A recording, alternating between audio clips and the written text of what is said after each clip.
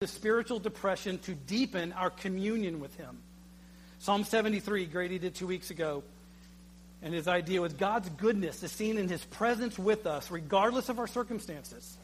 And last week, he taught Psalm 90, where the main idea was the reality of our frailty and our sin should lead us to a greater dependence upon God.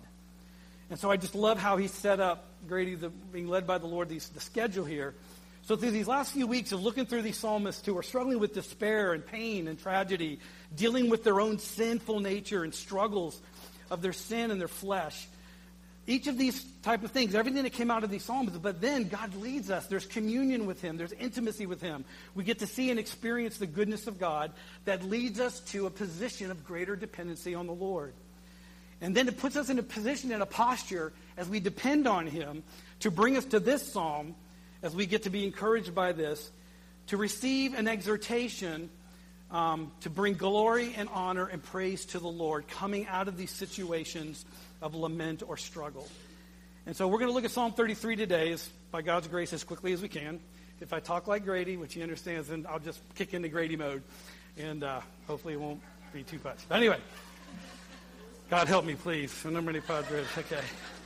So, Psalm 33, this is really neat. The first 41 chapters of Psalm are called Book 1. Grady gave us a great rundown a few weeks back when we started. There's 5 books of Psalms that are broken up in sections. So, Book 1 are the first 41 chapters. 37 of those chapters were all written by David. Okay? There's only 4 that are anonymous. So, we get with the final anonymous one here is Psalm 33. We do not know who this psalmist is, but we get to get a glimpse of how he saw God and the glory of God in this declaration of praise. So the main idea I want to bring this morning that we're going to see in Psalm 33 is that God is worthy of praise because his word is right and true, and he is faithful in all he does. God is worthy of praise because his word is right and true, and he is faithful in all he does. And as you can kind of tell, we've already practiced this morning. I mean, through the wonderful worship songs that Ashley and the team led us in, we've already engaged in some of this. But now we're just going to get some biblical precedent to see where we can go to glean from God's glory and how amazing it is and the praise that he is due. So the first 3 verses, we're going to look here. Sing for joy in the Lord, O you righteous ones. Praise is becoming to the upright. Give thanks to the Lord with the lyre. Sing praises to him with a harp of 10 strings. Sing to him a new song. Play skillfully with a shout of joy. So right out of the gate, the psalmist here is giving us a call to praise. The word praise in the Hebrew has about 4 or 5 different connotations to it. The word is used multiple times, obviously, in the Old Testament with some variations. But there's still an overarching connection with every Hebrew word. So a synopsis of the word in all of its situations in the Psalms and throughout the rest of Scripture is this call to adoration, a call to thanksgiving, to glory, to exaltation, and celebration in God. So everything you're going to hear this morning through this psalm is that's what he is calling us to. He is motivating us and pushing us to this point of this position in our heart and our minds to bring adoration and thanksgiving and glory and exaltation and celebration to the Lord because he's worthy of it. And I love how he starts off here in verse 1. First of all, he's talking to righteous ones. He says here, "O you righteous ones, praise is becoming to the upright." And I love how he just starts it out there going, praise is good for you. Praise is proper. Praise is suitable. Praise is fitting. If you are a righteous one and a follower of God, where you've given your life to him, praise should automatically be a part of your nature, a part of who you are in your DNA as a follower of God, as a righteous one. And so that's the exaltation of what he's trying to encourage these individuals in this time frame to come before the Lord in praise. So now we know there's a call to praise, and then why praise? He gives us reasons here. He's calling the people to praise, and now he's going to give us reasons why we should praise the God that we love and serve. Verses 4 and 5. Why should we play skillfully? Why should we sing? Why should we praise? For the word of the Lord is upright, and all his work is done in faithfulness. He loves righteousness and justice. The earth is full of the loving kindness of the Lord. What he is revealing here in the beginning is a topic that I love to teach on probably more than any other of God's attributes, and I go there time and time again. And what we're going to see in Psalm 33 is the sovereignty and the providence of God. And saints, I don't know if you guys have never done a word study, but I so encourage you as one of your shepherds to dive into a study on God's sovereignty and providence. They're the two sides of the same coin. You cannot take them apart. God's sovereignty and God's providence are the same, again, one big thing, but two sides of his glory and his nature in this. God's sovereignty is simply and amazingly his supreme power and rule over everything. Amen? Everything. He's supreme ruler over everything, over it all. But in the midst of that glory and that power and supreme rule is the beauty of his providence. And I love Noah Webster's 1828. I always drop that. Great resource. I encourage every family to buy a copy. It's the original dictionary of our American language. And Webster used the Bible and his language, 27 languages that he knew, to give us our word. So he defined providence like this: the care and superintendence which God exercises over his creatures. Say that again. The care and superintendence which God exercises over his creatures. And he continues on after the definition with his own little commentary. I love this. The same power which caused a thing to exist is necessary to continue its existence. The only reason we're in this room is because God caused our existence, and by his beauty and his love and his grace, he is necessary in our lives to continue our existence. Isn't it amazing to think, without him thinking of us for a second, we're dead. We don't exist. We're done. But we get to see through this chapter and why he's worthy of praise, his sovereignty and his providence on display here. So let's look at verse 4 again. The word of the Lord is upright. All his work is done in what? Faithfulness. How much of his work? All. I got Grady lets me use a few of his little commentaries, and I love this one that was laid out on this one topic. The commentary, guys, here says, an upright person, where it says the word of the Lord is upright, meaning right and true, is an individual full of integrity of heart and the opposite of the perverse. God's verdicts, his rule, and relationship with his people are all characterized by a working out of his plans. He delivers and judges. He rewards and punishes. He gives life, but also levies death. He raises up and abases. Whatever he does is righteous, in that it is an expression of his wisdom and conformity to his will. Whatever he does is just in that there is no unfaithfulness in him. The rule of faith is that whatever God decrees is right, and whatever he brings to pass is faithful and true. The Lord's love is evident in his works on earth, and with respect to the rest of creation, he shows that same loyalty and constancy and love that has found particular expression in the covenantal relationship with his people. And I just love how the psalmist here starts this out on the grand scale of God's splendor and his majesty. And he flows it into beginning. The reason we worship, the reason we see his sovereignty and his power is evidenced in his rule and dominion over creation. Look at verse 6. The psalmist flows out that God's words are true, they're right and just, and all of his work is faithful. Verse 6, and by the word of the Lord the heavens were made. By the breath of his mouth all their host. He gathers the waters of the sea together as a heap. He lays up the deeps in storehouses. Let all the earth fear the Lord. Let all the inhabitants of the world stand in awe of him. For he spoke and it was done. He commanded and it stood fast. And I love how the psalmist repeats that aspect of the word of the Lord. And it's twofold here. Remember, in the beginning, God created the heavens and the earth. The earth was without form and void, darkness upon the face. And the Spirit of God moved upon the face of the waters. And God what? Said, y'all were supposed to do that one. And God said, let there be light. He spoke creation into existence. He used his breath to breathe life into all that we have, the universe, life, creation, the heavenly host. And it's twofold, because what I love about this is, in John chapter 1, what is the first thing John, through his gospel, the Holy Spirit leads him to say is what? In the beginning was the what? The Word. And the Word was with God, and the Word was God. He was in the beginning with God, and here it is, and all things came into being through him, the Word. Who's the Logos? Who's the Word? Jesus. So here it's even a declaration of the second person of the Trinity. The pre-incarnate Christ is revealed here saying the Word of the Lord, the Logos of God, Jesus, the pre-incarnate Christ, the agent of creation, is involved here, and this is what he did.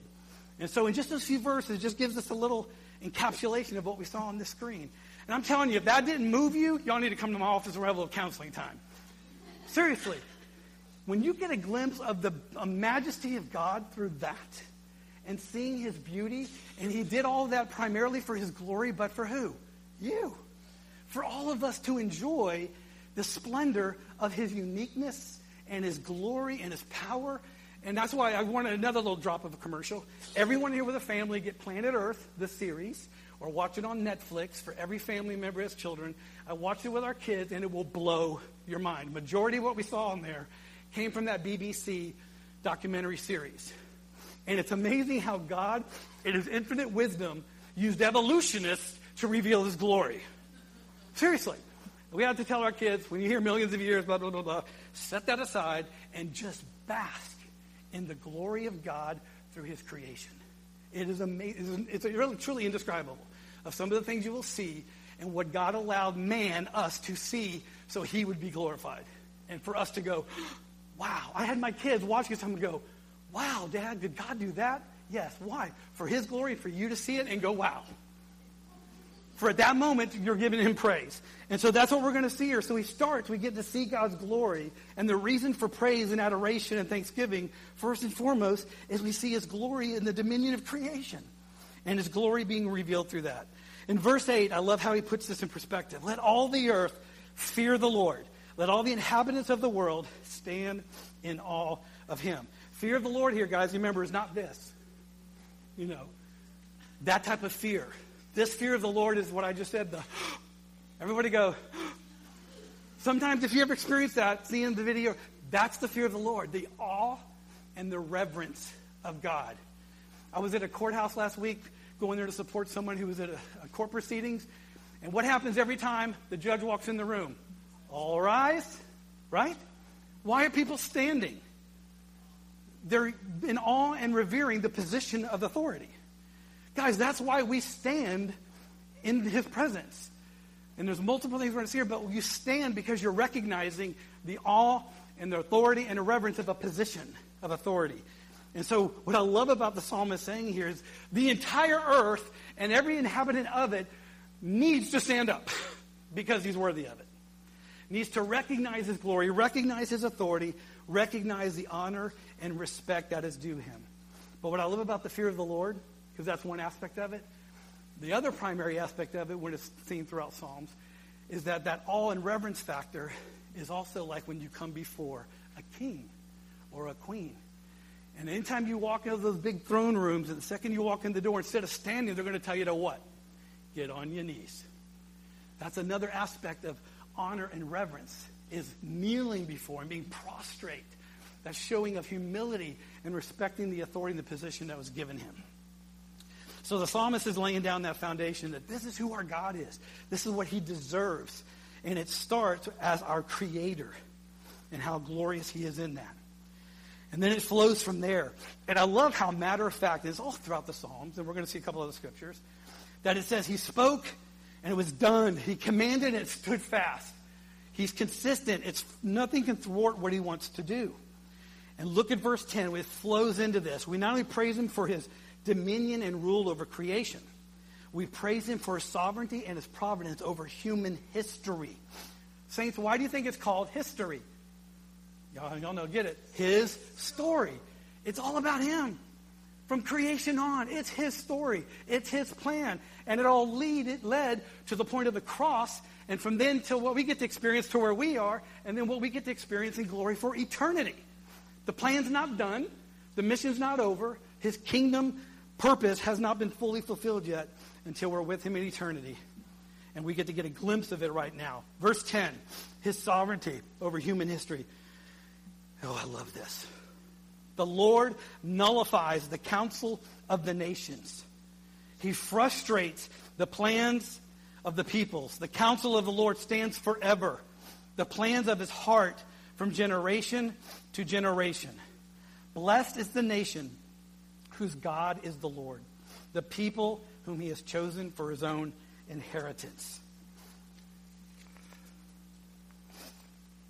Sorry, guys, I was getting a little emotional down there earlier, so my nose is not caught up yet. Sorry about that. Brought my televangelist thing because a few weeks back when I was preaching, I felt like a waterfall was coming down my face. And I'm like, no offering's going to be taken again, I promise. We're good. All right. Here's so good. Listen, this is so good. I want to tell you guys this. Right now, if you're in this room, and I know you're out there, if you're struggling with finances, if you're struggling with loss, tragedy, pain, doubt, heartache, relationship issues, mockery at your job, situations that you don't think you can handle, that there's despair and hopelessness, these are for you. To recognize a God who is so big and so amazing and so loving and kind and gracious and just and holy that he wants and will show up in your situation right now to bring hope and peace and purpose in your life with what we're about to see and who he is. That's why I love chapters like this that make much of his glory. And that same God that we're about to read about, that sometimes you go, ooh, that's an aspect of his nature I don't like to read about very much. But the God we're about to read about abides in you. He lives in you. He cares and loves you. He wants to be intimate with you. And it's the same God. The commentary says this: the nations must also know that the order in the world is not the result of a harmonious coexistence of the gods, little g. Nothing is accidental. Everything reflects God's wise decree. He alone is reliable. Whatever he spoke came into being. He is also powerful and wise. Order in the world reflects God's sovereign rule. His sovereignty is no cause for dread, but is a comfort to the godly. Creation and providence are the timely operations of God's purposes. Nothing will thwart his plans. Let me repeat that. Nothing will thwart his plans. You can trust his dependability. You can trust his faithfulness. This applies to overall all creation and things going on in the world and in your individual life. So he is faithful and will bring things to pass for his glory. So I want to go to, actually I'm going to go because of time-wise. Isaiah 46. Just want to read you a couple scriptures here. A couple of these are my favorite. I want to submit to you, read Isaiah 40. There's a lot in there I wanted to read, but just time-wise, I'm going to skip on that one. But listen to this one, Isaiah 46, if you want to go there, verse 8 through 11. I camp here. I meditate on this. I sleep here so often just because sometimes I just need to remember who he is in this. Isaiah 46, verse 8. Remember this and be assured. Recall it to mind, you transgressors. Remember the former things long past. For I am God and there is no other. I am God and there is no one like me. Declaring the end from the beginning and from ancient times, things which have not even been done.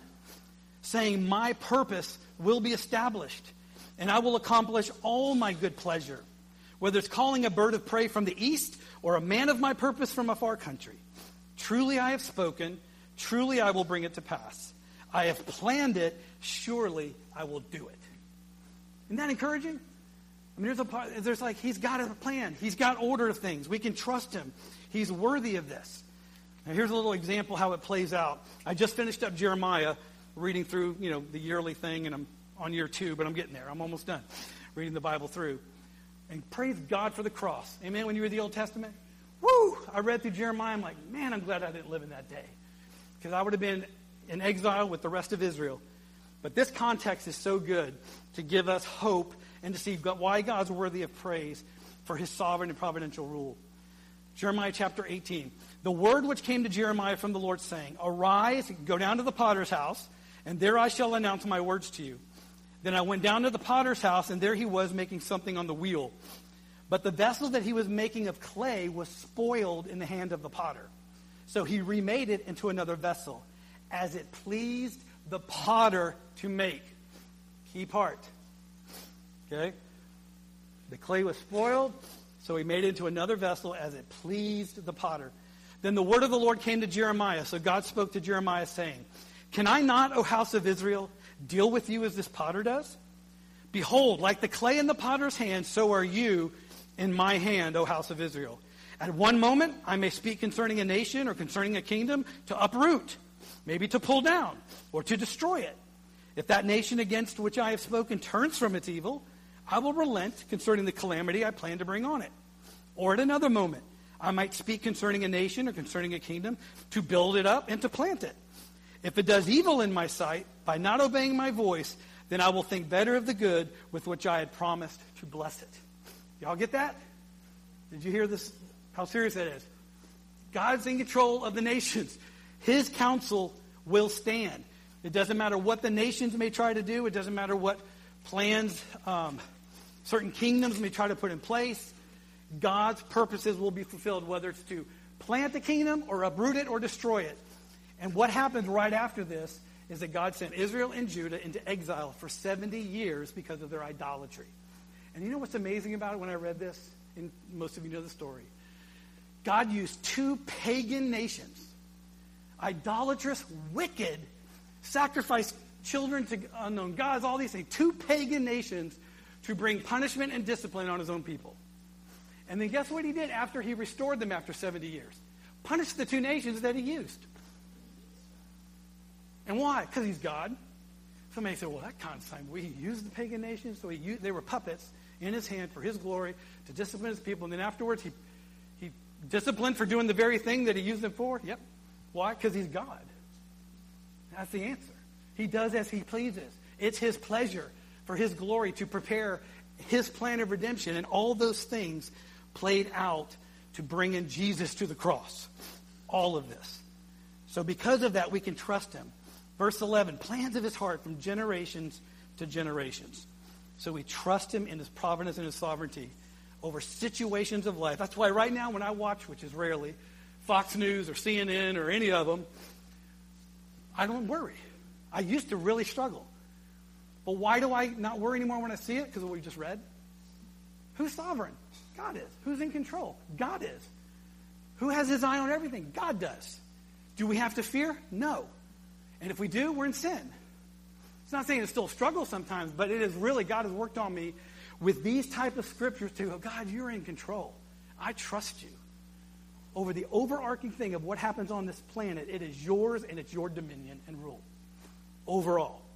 All glory is yours. All power is yours. None of your plans will be thwarted. So the psalmist coming down the home stretch, as you see. We're getting close, I know.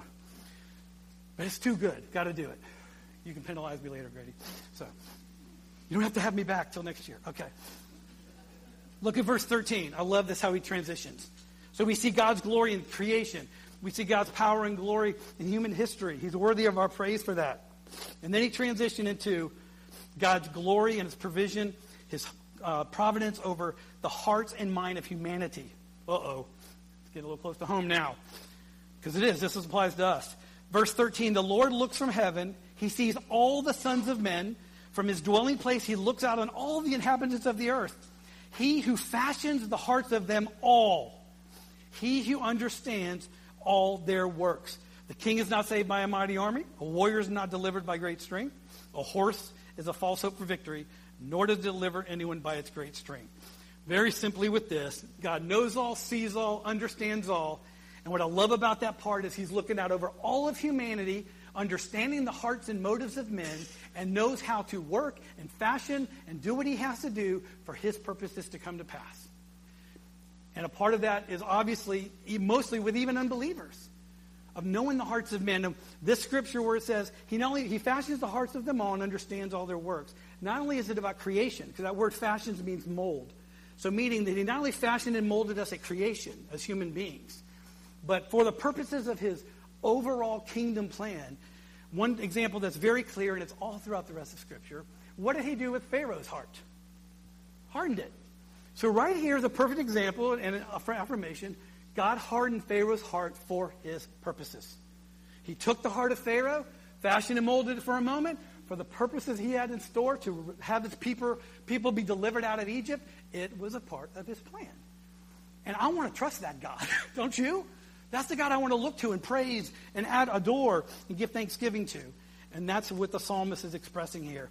He's a God we can trust. He is overall, and he has dominion over all. And he uses verses 16 and 17, kind of neat, just going, there's no king, there's no warrior, there's no horse, as strong as they are, as mighty as they may seem to be.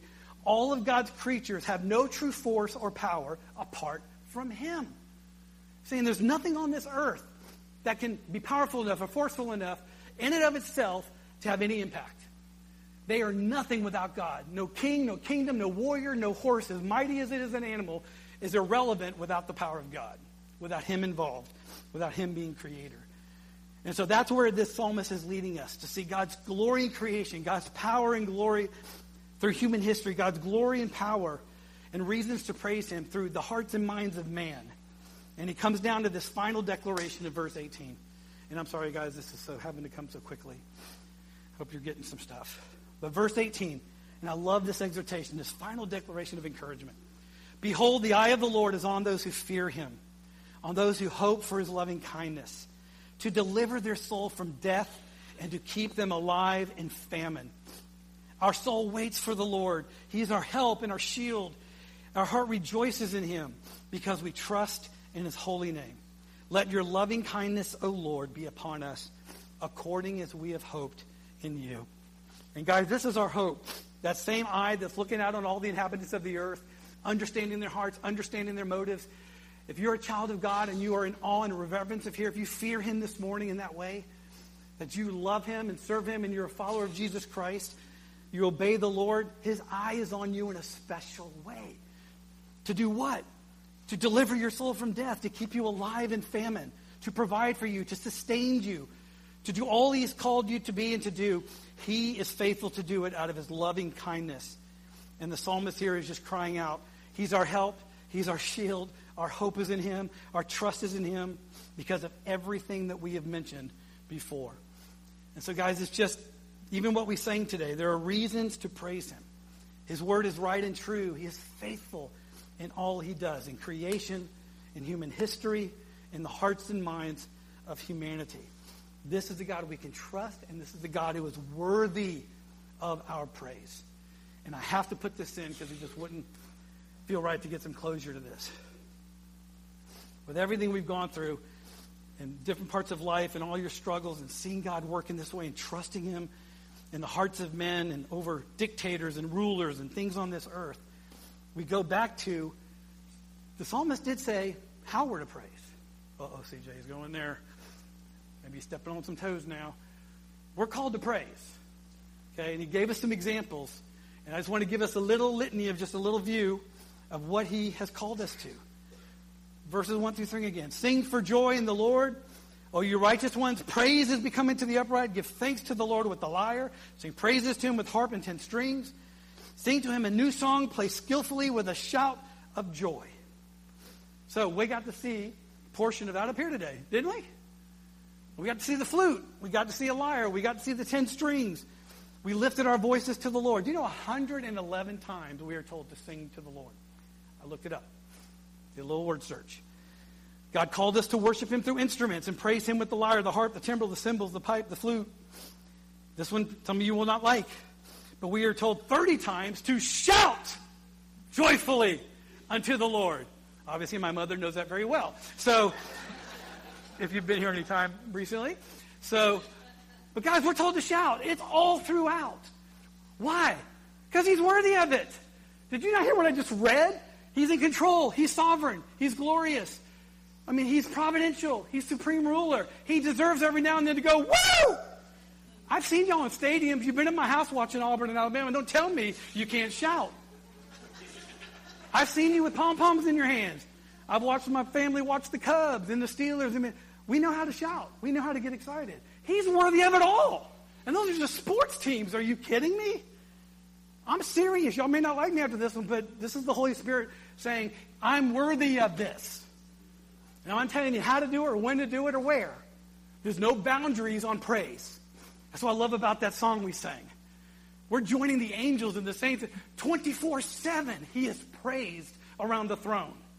We get to join in with that. Isn't that amazing? 24/7. He's worthy of praise.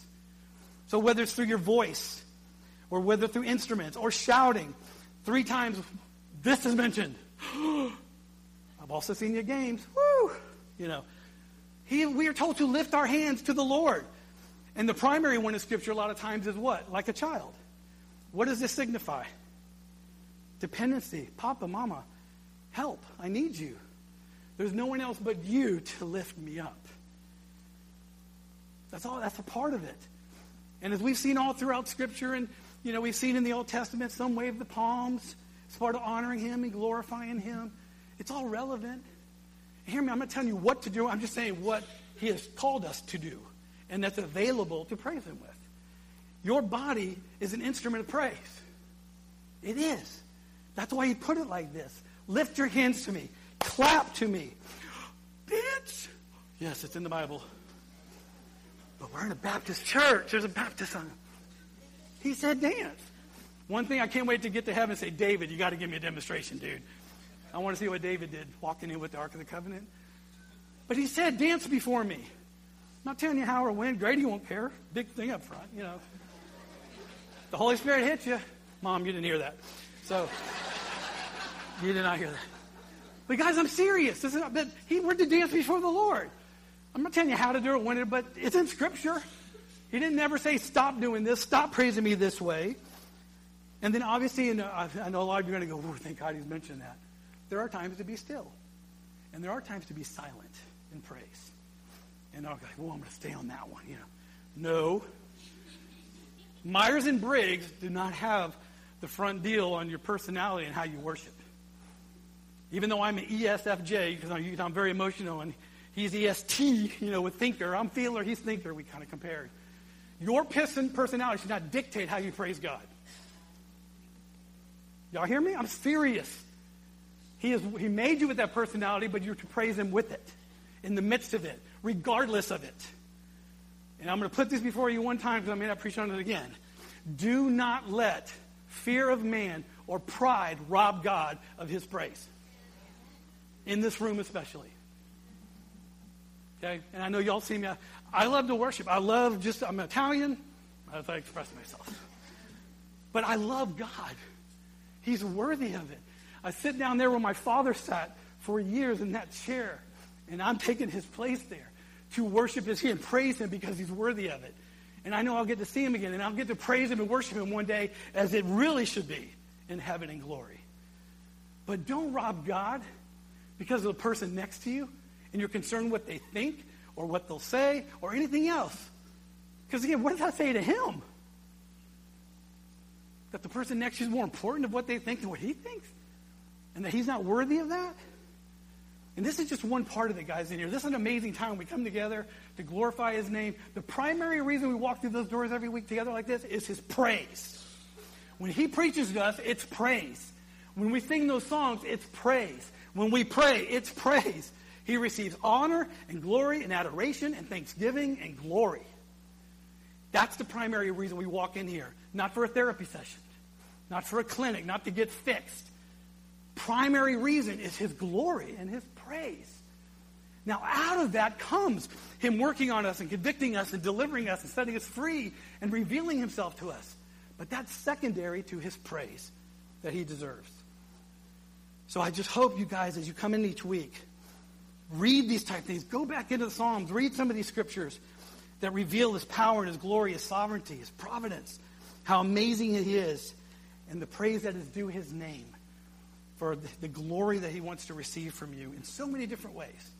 And guys, he wants it to happen in the car. He wants it to happen in your house, with your children, in your bedroom, at your jobs, probably in the break room. But, you know, it's everywhere.